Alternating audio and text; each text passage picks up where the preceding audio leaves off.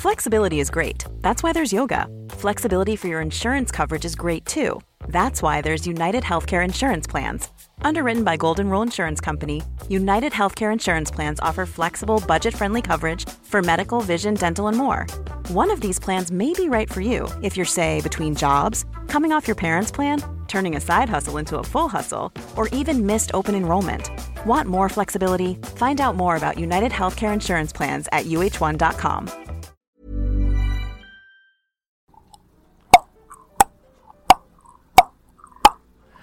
When the door by the grandfather clock closed, and we were alone, the president began by saying, "I want to talk about Mike Flynn." Flynn had resigned the previous day. The president began by saying Flynn hadn't done anything wrong in speaking with the Russians, but he had to let him go because he had misled the vice president. He added that he had other concerns about Flynn, which he did not then specify. What happened? What happened? Hello and welcome to Rational Security, the Door by the Grandfather Clock edition. I'm Shane Harris of the Wall Street Journal. It makes it sound and like would you like to hear a scary story? It makes it sound like Father it's Comey's bedtime stories. like reading Goodnight Moon or something. I'm just going to say, Jim Comey, if he wanted to, now that he is no longer the FBI director, has a great future in melodrama or young adult fiction. Mm-hmm. Who would play him in a movie? Guy can tell a story. Who would play him in the movie version, though? Who would play him? Who is that tall in Yeah, Hollywood? who's tall enough to play him? I don't know. Do we have actors that are that tall? He might have to play himself. We give him stilts. He is a grandfather clock. He's as tall. That's why he kept fixating on the grandfather clock. You, like me, are 6 feet tall. You know, when John Oliver used my account of Comey trying to blend in with the drapes, he pointed out that when you're 6'8", you don't try to blend in with the drapes. You tape leaves onto yourself and you pretend to be a tree. That's how you. So, maybe he should have taped a clock face on his head. Yeah, exactly. He would have blended in really I do like that in this time of a real stress and crisis for the nation, we've all united around making jokes about how tall Jim Comey is. We needed this. It's the things that unite us in insecurity. Right, exactly. Right. In case you missed it, that was a passage from, what should we be calling this? The Testimony, My Testimony by James Comey. Available in stores now or on the Senate Intelligence Committee website. Can I just say, by the way, the last document that was an official congressional document that was, this sought after was the Starr Report, and, which was actually publishers published editions of it in sort of Instabooks. And this is 7 pages. Yeah. And that was hundreds of pages. And so. And this is much more gripping reading. Yeah, I think it's actually a riveting story, and it's and note to Ken Starr: less is more. Brevity is the soul of wit. Yeah. And that is my friend Ben Wittes. I'm here with Susan Hennessy and Tamara Kaufman Wittes. Hi, everybody. Hi, Shane. I just also want to say I think it was very smart for whomever, it was Comey or the Senate Intelligence Committee, to release this 7 pages of testimony now before tomorrow, because I seriously think our heads would explode trying to unpack this much information in a 2-hour session. I don't even know if you would get to it. It just feels like this is just too much to cover in a single hearing. So, plus the senators will be able to ask much more effective questions. Right. Having this narrative out there in advance, everyone watching the hearing will know what senators are referring to when they ask questions. And so, wow, it might be more productive. It might be. And it gives us a chance to talk about it before it's a week old, which is great. It is interesting that they publicly released it. Because sometimes current officials will send their testimony to the Hill ahead of time in order to have these sort of directed questions. Yeah. But this is clearly sort of just the attempt to get it all out there. Let the press chew on it, let the SSCI chew on it, and I think it's let the public see it. It gives a common basis for the conversation tomorrow, right? Yeah.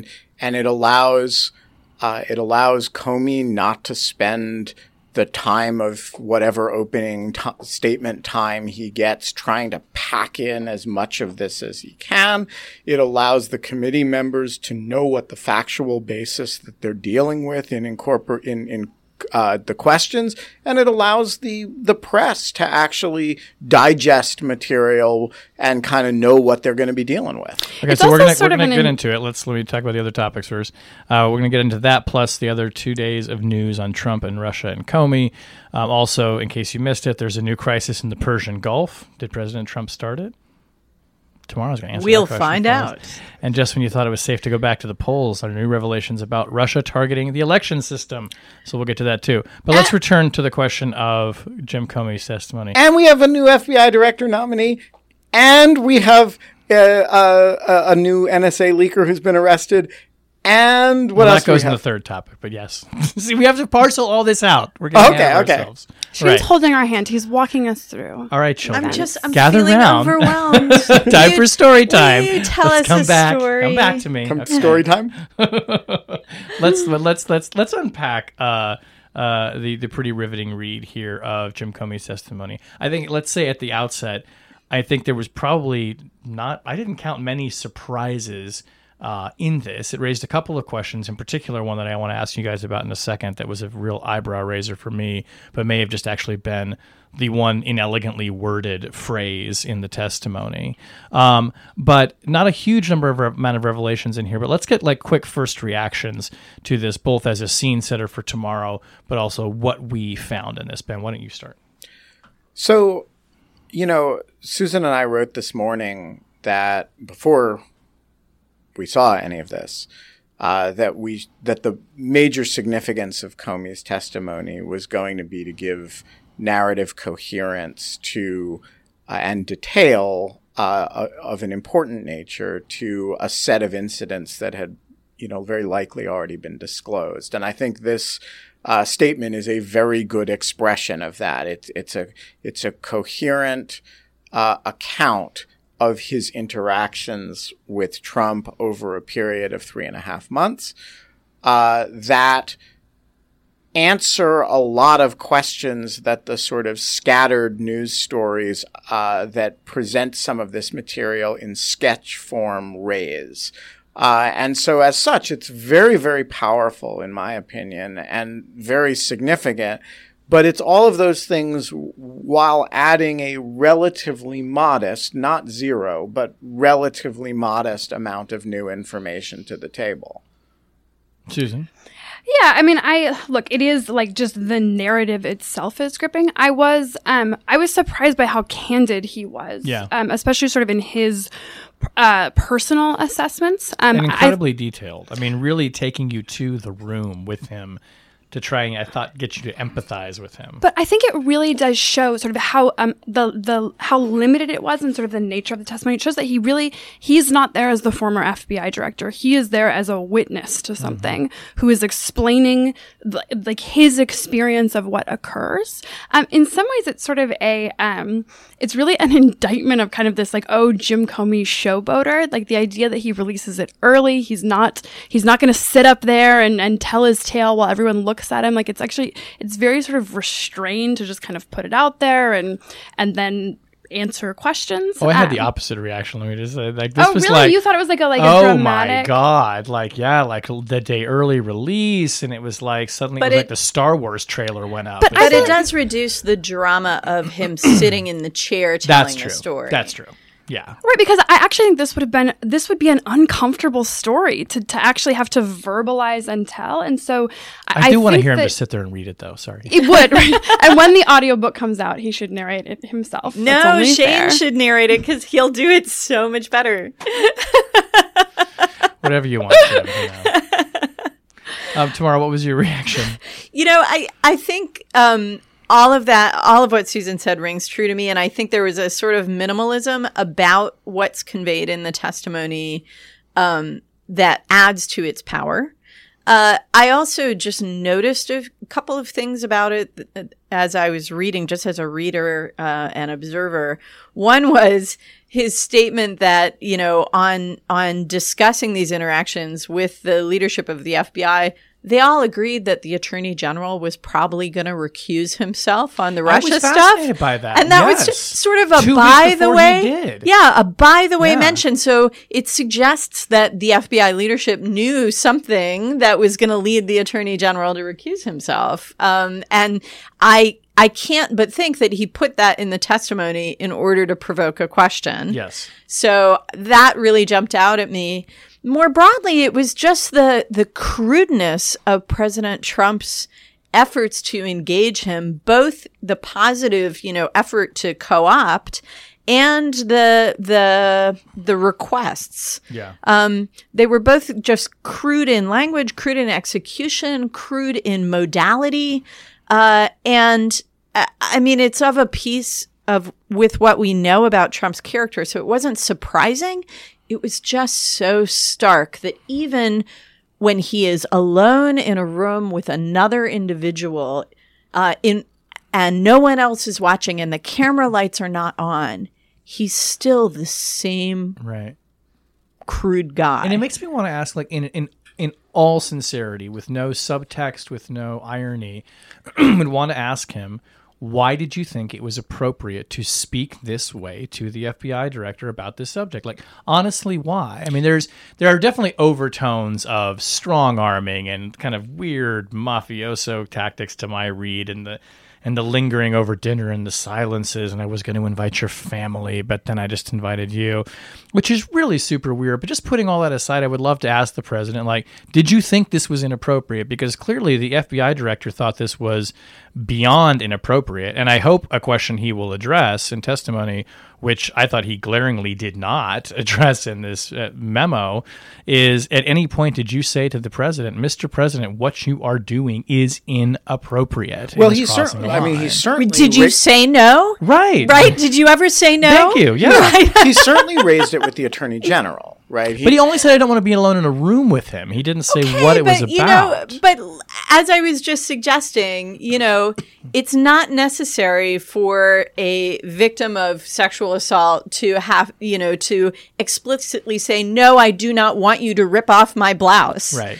I mean, but in this case, it's entirely possible that the president of the United States has no clue that he's not just violating norms, that he's actually endangering himself by doing this. So I think that's one of the most interesting questions that this raises, which is, does Trump have any sense of the magnitude of these improprieties as he's doing them, or is it really just a kind of ham-fisted, this is the way you do business, and it's also the way you sexually assault people, and it's also the way you run the executive branch, right? The most striking single passage in this to me is the last paragraph, second to last paragraph. The last paragraph is, that was the last time I spoke with President Trump. But the dun dun dun. Right, the penultimate paragraph so is much drama. Comey tells the president that the White House counsel should contact the leadership of the Justice Department to make any request, and that there shouldn't be direct contact. And Trump responds, he said he would do that, and then added, because I have been very loyal to you, very loyal.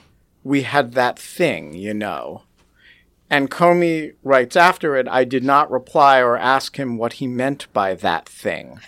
What is the thing? Hashtag what's the thing? What's the thing? But there are sort of atmospheric details in here that I do think demonstrate both that Trump understood the gravity and certainly that his inner circle understood the gravity. So I thought one of the things that was really interesting about the Oval Office meeting is, Comey says that Sessions sort of lingers and Trump has said, no, I want to talk to Comey alone.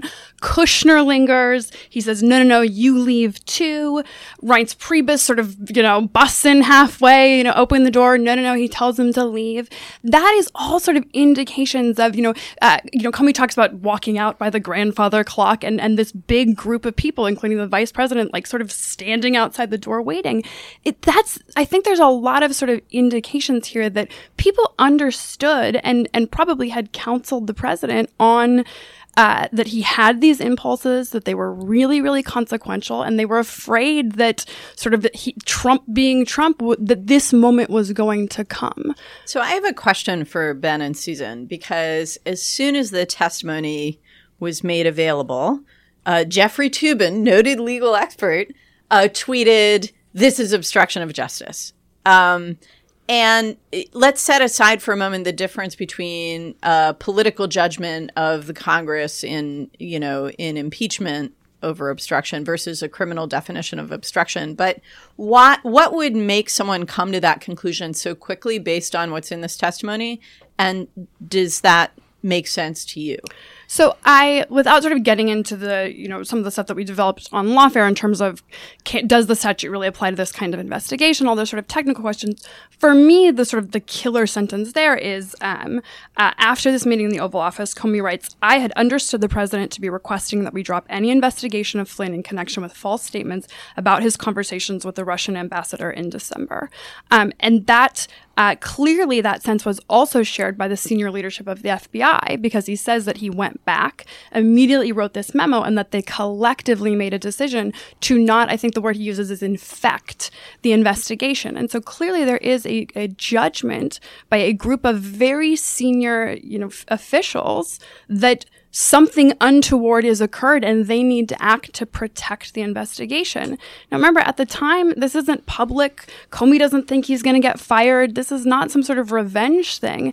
This is indication of whether or not we're sort of on the legal technicalities, that these people were acting as though they thought Trump was trying to pressure them, improperly, corruptly influence them to drop this investigation. Yeah, I agree with that. I think it's So first of all, the technical question of whether this constitutes an obstruction of justice under the various obstruction of justice statutes is immensely complicated, and the better argument is probably that it doesn't, for a number of really technical, boring reasons.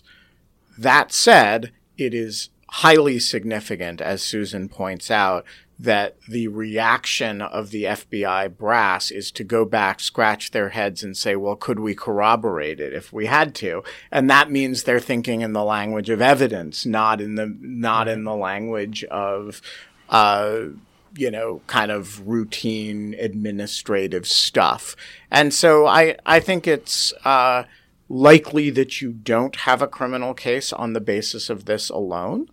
The really interesting and hard question is, if you add all of the things in this document to all of the subsequent events, like the firing, the boasting to the Russians, the boasting to Lester Holt, the confession to Lester Holt, and the things that we don't yet know that Bob Mueller may develop, do you have a pattern of behavior that is cumulatively obstructive for purposes of any of the statutes, particularly after the grand jury is convened? And that's just a question that you need a lot more facts to answer. But we aren't really talking about that kind of standard. We're talking about whether or not it's obstruction for impeachment purposes, which is really just, whatever does Congress think this is obstruction? So there is some looser standard. Okay, so there's actually a passage here that I want to ask you guys about on the subject of things that are jumping out to us.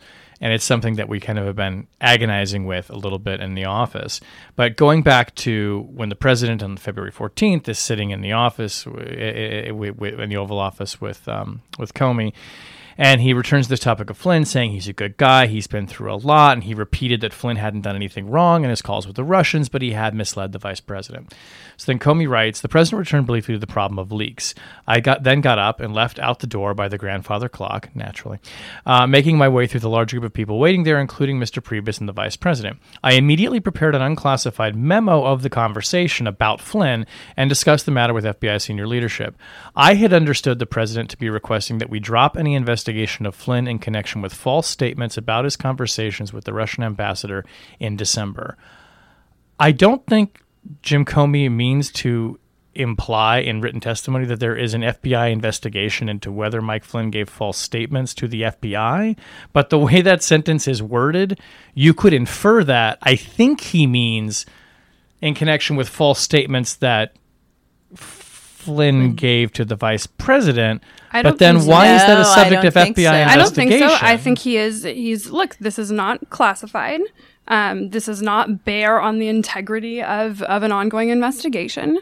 And he's not saying it directly, but it is relevant to explaining this testimony. I think he is saying that that President Trump had the perception, at the very least, that there was an investigation into Flynn regarding false statements. There was some sort of scattered reporting about that possibility. And Yates had testified specifically that he had been interviewed and that she had contacted McGahn following the interview about problems. So it's and I think the key word in that sentence is any, that we drop any investigation, not the investigation, right, or not the ongoing investigation. But, I interpreted it as a request that we drop any investigation that may exist. How does that square, though, with the emphasis that Comey puts in his written testimony at the beginning of distinguishing that what they started out engaged in was a counterintelligence investigation?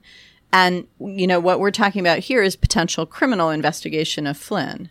So I think there are two reasons he's noting this and making this specific point.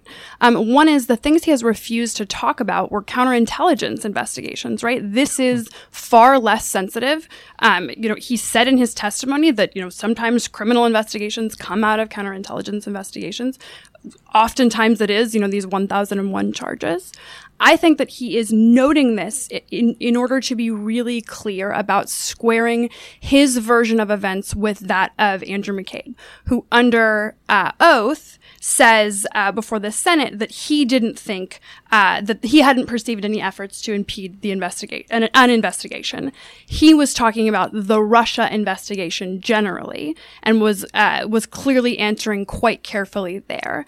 And so I think that there was probably a deliberate choice at the FBI to talk about this stuff and think about these as two different things. And so I think he's being careful to just sort of anticipate that question and spell it out. And you would expect that senators, perhaps particularly on the majority side tomorrow, might have an interest in conflating those two things and trying to point at apparent inconsistencies between McCabe's testimony and Comey's. I mean, a lot of people pointed to McCabe's testimony afterwards, saying, "See, look, he said that there were no investigations." And my understanding is that McCabe's testimony today clarifies that point quite explicitly, that his earlier testimony was really about the impact of the firing, not about whether there may have been any broader or earlier efforts to affect the investigation. Can I also just make sort of a broader observation about the use of this particular testimony?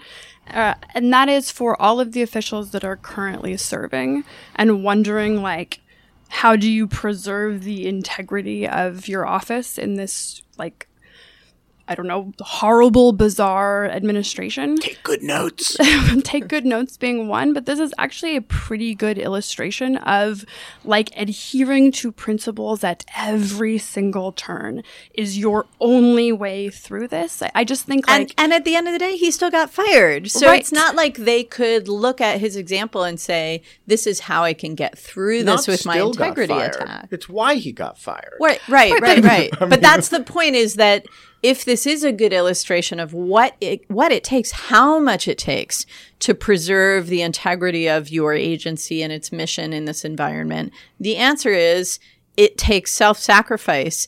It takes incredible spine of steel, as illustrated in that dinner face-off where the president asks for loyalty and Comey simply stares at him until the president moves on to another conversational topic. It's hard to imagine doing that yourself. But then it requires going through all the steps Comey went through and getting fired at the end. All right. There is other news this week that we'll have to get to. Come on, man. Nothing else matters. Right? So there is a new crisis brewing in the Persian Gulf. Several countries, including Saudi Arabia, have severed diplomatic ties with Qatar. And if that wasn't enough, then there was then a terrorist attack at a government facility tomorrow in Tehran this morning. 2 different locations simultaneously. 2 different locations. And it was both claimed by ISIS, and the government in Tehran also put out a statement saying they blamed Saudi Arabia. Right, because in the Iranian narrative, those are the same right, thing. The same I mean, things. I don't know, Tammy. I feel like there's so many experts on Gulf state diplomatic relations on Twitter this week that, like, I don't even know if we need to cover it. You just didn't know it's how many people they specialize in the emerged. arcane politics like magic. of Arab states in the Gulf. Let's do 2 things here. One, summarize, neatly as I know you can, like what the hell the Qatar thing is about, because I think a lot of people that they were struggling to say, wait, this is a long running something, but why is this happening now? And second, then get to, which it naturally flows to, is Donald Trump's, self-avowed apparently role in precipitating this crisis. Sure. Well, look, Shane, I think there's a really very simple explanation here. These people have been fighting each other for thousands of years. Ancient tribal hatreds. Yes, it's all about ancient tribal hatreds. And so really there's nothing we can do. In fact, this isn't about us. Okay, now setting that aside, it is kind of a mystifying set of events that seemingly all of a sudden within the Gulf Cooperation Council, the 6-country grouping in which the United States has invested so much on behalf of collective defense and security in the Middle East, all of a sudden there's this major rift. Not only did they cut off diplomatic relations, but Saudi Arabia cut off land, sea, and air access to Qatar. Qatar imports 90% of its food. It's most of like it, an embargo. Almost, yeah, it is an embargo, and most of that food comes over the Saudi border by land. So actually, it has severe tangible effects on people's day-to-day lives very, very immediately. So it's a very high-pressure move by the Saudis and the Emiratis. And what precipitated it? And this is the question. So I'm not going to claim to have an authoritative explanation. I will say that in 2014, the last time these guys got into a big scrap, there were a lot of cited reasons. There were a lot of explanations given for how it got resolved. And frankly, I'm not sure we ever got the full story. But here are the underlying divisions. For the last 15 years, really, Qatar has played a pretty provocative role in Arab politics, beginning actually with the creation of their Al Jazeera pan-Arab satellite channel, which is now global and includes English language programming. They used that to kind of host dissenting voices from all around the region. And in the midst of the Arab Spring, it became a major platform for Muslim Brotherhood voices, which the Saudis and Emiratis and the Egyptians came to see as active hostility by Qatar against their own governments. In addition to that, they are angry at the Qataris for financial support of extremist Islamist militias in Syria, and for Qatar's willingness to maintain an open dialogue with Iran, although quite frankly, the Omanis and the Kuwaitis do that as much as the Qataris. So that to me seems less of an issue. And then finally, it was true in 2014 and it's true today as well. A couple of the Gulf states accused the Qataris of hosting within Qatar specific dissident figures from their countries. And so they're saying, if you're our brother, if you're a member of the Gulf Cooperation Council together with us, why are you hosting our political opponents in your country? That ain't right. But what about this like hacking and they put fake news on the thing? I'm really overwhelmed with look, the thing is like all of these ideological or political differences have been there for a long time. So why did this flare up right now? It seemed to have been sparked by an alleged hack of the Qatar news agency that posted false statements attributed to the Qatari emir, dissing the Saudis and saying nice things about the Israelis. But in fact, it seems to have been provoked by something that happened a little earlier, which was Qatar paid reportedly up to $1 billion in ransom to parties in Iraq that had kidnapped some Qataris who were in Iraq hunting, if you want to believe that. And the money went to ISIS affiliates and to Iran-affiliated militias. And this infuriated the other Gulf states because they saw the Qataris as basically giving money to people who were their enemies. And then the second precipitating event for the diplomatic rupture and the closing of borders was over the weekend when somebody, we don't yet know who, hacked into the email of the United Arab Emirates ambassador here in Washington, Yusuf Al-Otaiba, and published emails that showed him closely coordinating with a particular Washington think tank on an event that was going to make the Qataris look bad on terrorist financing. And so these two things apparently really infuriated the Saudi and Emirati governments and led them to spark the crisis. So, do they have any sort of leverage in response? I mean, if they're cut off from 90% of their food supply, what now? Yeah, I think at the end of the day, they're going to have to cave. But all parties are going to want some degree of face saving because the Qataris do have resources that they can choose to use to lash out. They can't forcibly reopen their borders, but they could use their money in other ways that oppose the interests of their neighbors. And they could continue to tighten their relationship with the Iranians, which would make the Saudis very nervous. I don't understand, though. The Qataris are like the richest people in the world. They have an airport. Why? They don't have very many people. Why can't they fly in the food they need? So you're right that they don't have very many citizens. There are only about 600,000, but there are several million people living in Qatar who need food. I know, but and food is heavy to fly in. It's the Berlin in. airlift. It's been done. Right. I'm not saying it's impossible. I'm just saying it's very impractical, and it's certainly not a long-term solution. The Doha airlift. But luckily, President Trump has offered to mediate this dispute, which is a really good thing because he seems to have stuck his foot into it and made it much worse just yesterday by tweeting out a series of statements explicitly taking the Saudis' side in this argument and criticizing the Qataris for alleged terrorist financing. Today, however, he has called the Emir of Qatar to discuss the problem of state support for terrorism and to offer to host a meeting at the White House to help Vladimir the two Putin sides. Also call the Emir yesterday about the same subject? The Saudi king. No, I think TASS news agency reported that Putin also called. Putin called the Emir of Qatar yesterday to offer his support. That is true. I feel like this is like the threat, whenever my sisters and I would fight whenever we were younger, and my parents would say, like, either resolve it amongst yourselves or I'm going to resolve it for you. It's like, you figure it out or Trump's coming and you're going to have to deal with it.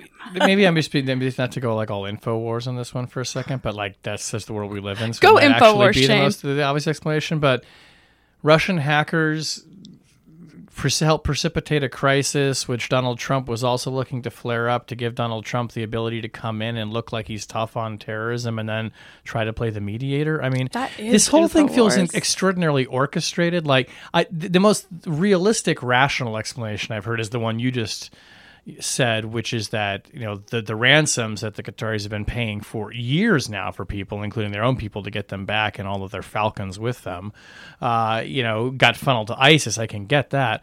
Otherwise, this is just like bizarrely irrational. Like, somebody pissed somebody off, so you blockade the country? Like, what? So you and you have layers of arguments here. You have arguments between these royal families. This is a really big reaction to that, right? Right. But then when these arguments flare up, the Iranians can take advantage. The Russians can take advantage. Trump, intentionally or unintentionally now is setting himself up as a mediator and trying to take advantage. And it's actually a great illustration of something that's been happening in the Gulf since the Arab Spring, which is the more these guys scrap with each other, the more opportunities they create for those who have an interest in destabilizing the region to destabilize it further. And so as much as they all complain about Iran's nefarious activities, these family arguments just give the Iranians more opportunity, and now giving the Russians opportunity as well. So the best thing for regional stability is, rather than forcing one side to give in to the other, for them to just quit arguing and present a united front. Can't we all just get along? Jeez, I'm sure that's what Donald Trump is saying. Motto right of the now. GCC. Yeah. All right. Let's get on to our last topic here. So The Intercept this week published a fascinating document purportedly from the National Security Agency, showing that Russian hackers had targeted at least two mentioned in this report, companies involved in voting machine technology and in voting tabulation. So a previously undisclosed attempt by the Russians to not just propagate fake news and to hack into American political organizations and then use that information for influence operations, but apparently for some reasons trying to get at the companies that actually run voting equipment and that are involved in that effort. There's kind of three pieces of this story. One is the actual event itself. Two, the fact that now the person who allegedly gave this information to The Intercept was swiftly caught, a woman with the winning name of Reality Winner. By the way, it took me like a day to figure out what the hell people were talking about when they said Reality Winner. I thought that was like, is that her handle? Like a reality show winner. Like, no, that's her name. Yeah, Right. I know. Yeah, it seemed like some kind of code name or something. It took me a while. Or like a porn star name. Yeah, jeez. So, reality has hit you right in the face, ma'am. And then a third piece of this story, which is interesting more from a journalistic standpoint, perhaps, but also a secrecy one, which is that apparently the way that the government was aided in actually catching her was that The Intercept showed the document that Reality Winner gave to them to investigate, to the government, to get their comment on it. And they were able to tell from digital watermarkings on the document where it was printed and then find her. Can I just say that, the Intercept people who make such a sort of public fetish of their OPSEC, that, it is very hard to resist the schadenfreude of this moment. And I confess that Susan and I have not always succeeded at that endeavor. Yeah. It rises up. We try our best. Well, just sort of repressing it. We've had our better angel. We've had a few moments of Schadenfreude aside, though, I thought Bart Gellman did a very thorough deconstruction of the OPSEC breakdown at The Intercept in a Twitter thread yesterday. Yeah. And I think, and I will also just say, as a journalist who tries to practice good OPSEC, do not ever go out there and say you've got bulletproof OPSEC, because eventually you're going to fuck up. So assume that you probably have fucked up several times and more is known about you than you would like. But let's just quickly get to the basic news of it, which is how significant do you guys think it is to see this next sort of this other revelation of another dimension of the Russian campaign? And I specifically asked that question because the question of whether or not Russian hackers were able to penetrate the systems that tabulate and manage voting in the country loomed very large over this whole concern about Russian influence operations. There was no evidence that they did. There still isn't. But now there appears to be pretty concrete evidence that they were certainly trying to get at those companies for some purpose.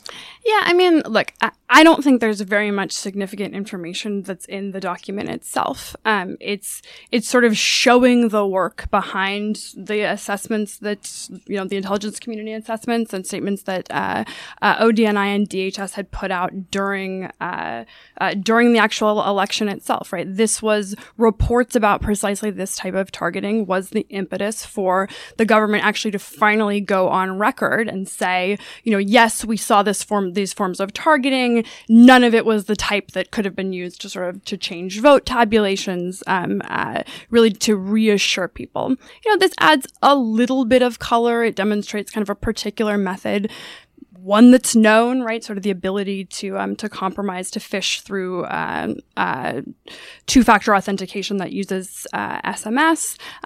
So in terms of sort of a technical information, it's not very much. In terms of actually sort of moving the Russia story forward or the hacking story forward, it gives a little bit more. But if you didn't buy the intelligence community already saying they knew, I'm not sure why this little piece of evidence changes your mind. Well, okay, so 2 points. Number one, I just have to show off that I know that SMS-based phishing to get through two-factor authentication is called smishing. I love that.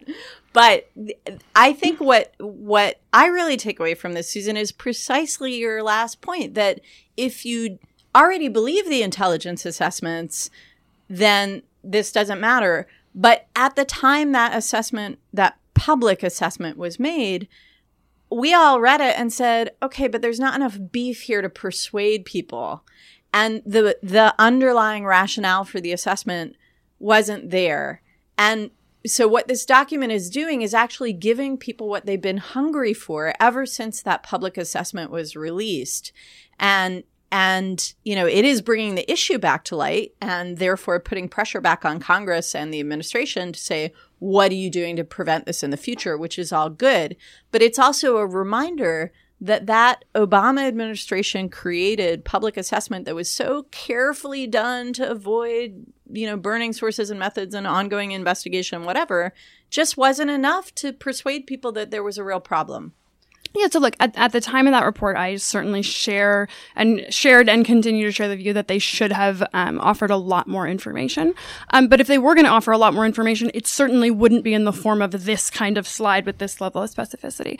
So I view this as sort of all security loss. It does speak to something that troubles me a little bit more. And that's, this woman is 25 years old. She was at the agency only for about 12 weeks. She decided to sort of steal this document and clearly didn't understand sort of the depth of protection.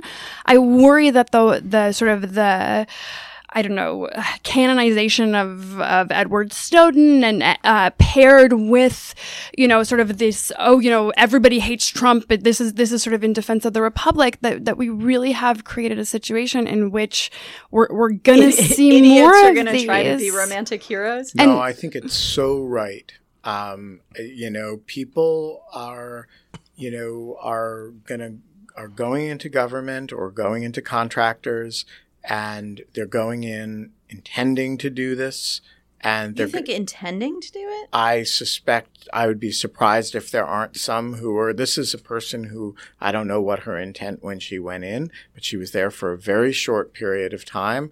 And people are going to go in and they're going to ruin their lives. And it's a...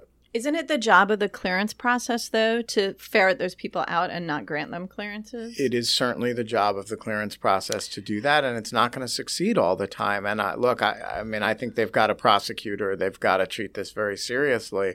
But I worry that there's going to be a bunch of these people, and it's going to be awful. This also, sort of the question of clearance screening as sort of preventing against the insider threat also gets into hugely sensitive questions. People who are pointing out that on social media, she criticized President Trump as, look, she never should have held a clearance. Well, no, people in the intelligence community still have First Amendment rights. You actually really don't want to create a situation in which the test of whether you get a security clearance is not having criticized particular political views or activities of the administration. Sensitivities related to mental health screening. This is a really hard area to get it right. I agree with Ben. I think we're going to see a lot more of this until people start talking about it with a much higher degree of responsibility. All right, let's move on to object lessons. Ben, you have an object, I think, right? I have an object. A new FBI director designate. Oh, God, that happened too. Yeah. Wait. You mean we don't have an FBI director? Well, we have an acting FBI director. But this morning, the president tweeted, of course, he announced it by Twitter, that he was going to appoint a guy named Christopher Wray. This poor man relegated to an object lesson on national security. Some guy named Chris Wray, whatever. He's got a distinguished record. He ran the criminal division once upon a time. He's been a white-collar criminal defense lawyer. And he has been, shall we say, upstaged by events today. And thus relegated to a rational security object Former lesson. director's like, get out the hell away. If you have to go before Congress for confirmation, you're probably grateful to be upstaged, though. This is probably going to work to his advantage. I doubt that very much, actually. I wonder if it will or won't. Is it going to be harder to confirm him after Comey's testimony or less hard? I think it's going to be extremely hard to confirm anybody after this testimony. Yeah, he's going to go through the ringer, for sure. And now you've objectified him, too, Ben. Really? The poor man. I'm sorry, what's his name again? Who? Christopher Wray. Didn't he build London? Not to be confused with Christopher Wren. Oh, I love who his built work. London. It's really marvelous. Ahead of his time. I actually have another object lesson. Yeah, go ahead. So I want to thank all the shockingly many Rational Security listeners who have been sending us booze. And it really is actually astonishing, the volume and loveliness of We're very of this. touched. Yeah. And a little drunk. some of the contributors are old and close friends, and some of them are random strangers who. But we love you all, and we are so touched. And I also think it's time to say we have enough booze at this You're point. going Our to cups kill truly us. runneth over. Yeah. Quite runneth over. Super great. our And so- hearts are warmed. Yeah. So if we won't. It's going to take us a long time to drink all this. if even you this are podcast going one of great. the listeners who's still thinking about doing it, my suggestion is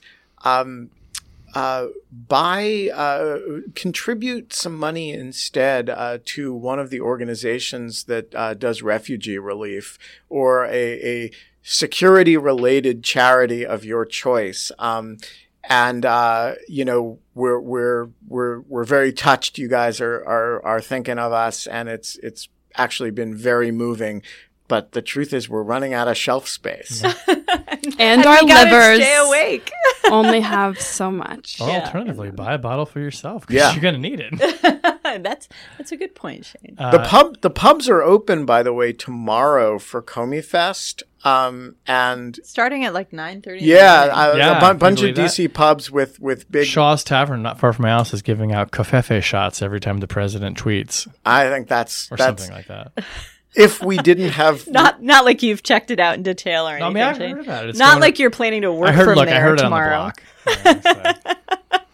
Just the kids I was hanging out with. The kids said it was happening. I mean, I'm covering the hearing. I mean, I can cover it anywhere though through the magic of the internet. So Yeah.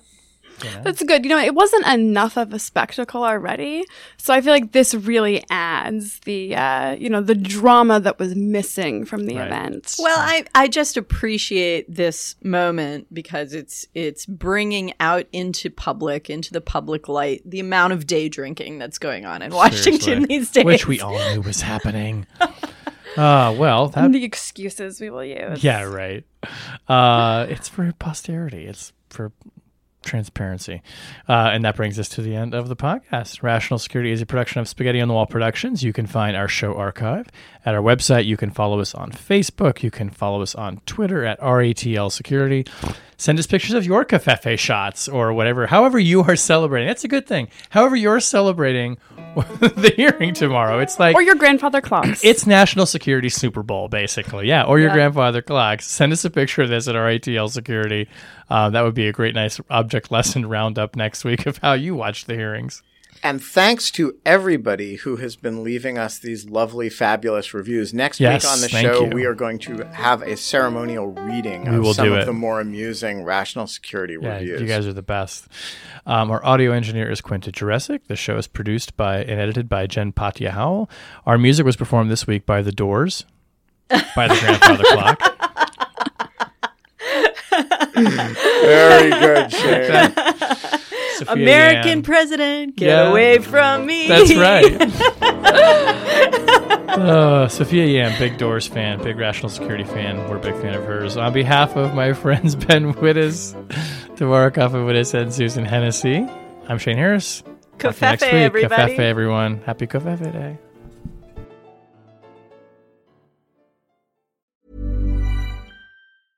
A lot can happen in the next 3 years. Like a chatbot may be your new best friend. But what won't change? Needing health insurance. United Healthcare Tri-Term Medical Plans are available for these changing times. Underwritten by Golden Rule Insurance Company, they offer budget-friendly, flexible coverage for people who are in between jobs or missed open enrollment. The plans last nearly 3 years in some states, with access to a nationwide network of doctors and hospitals. So for whatever tomorrow brings, United Healthcare Tri-Term Medical Plans may be for you. Learn more at uh1.com.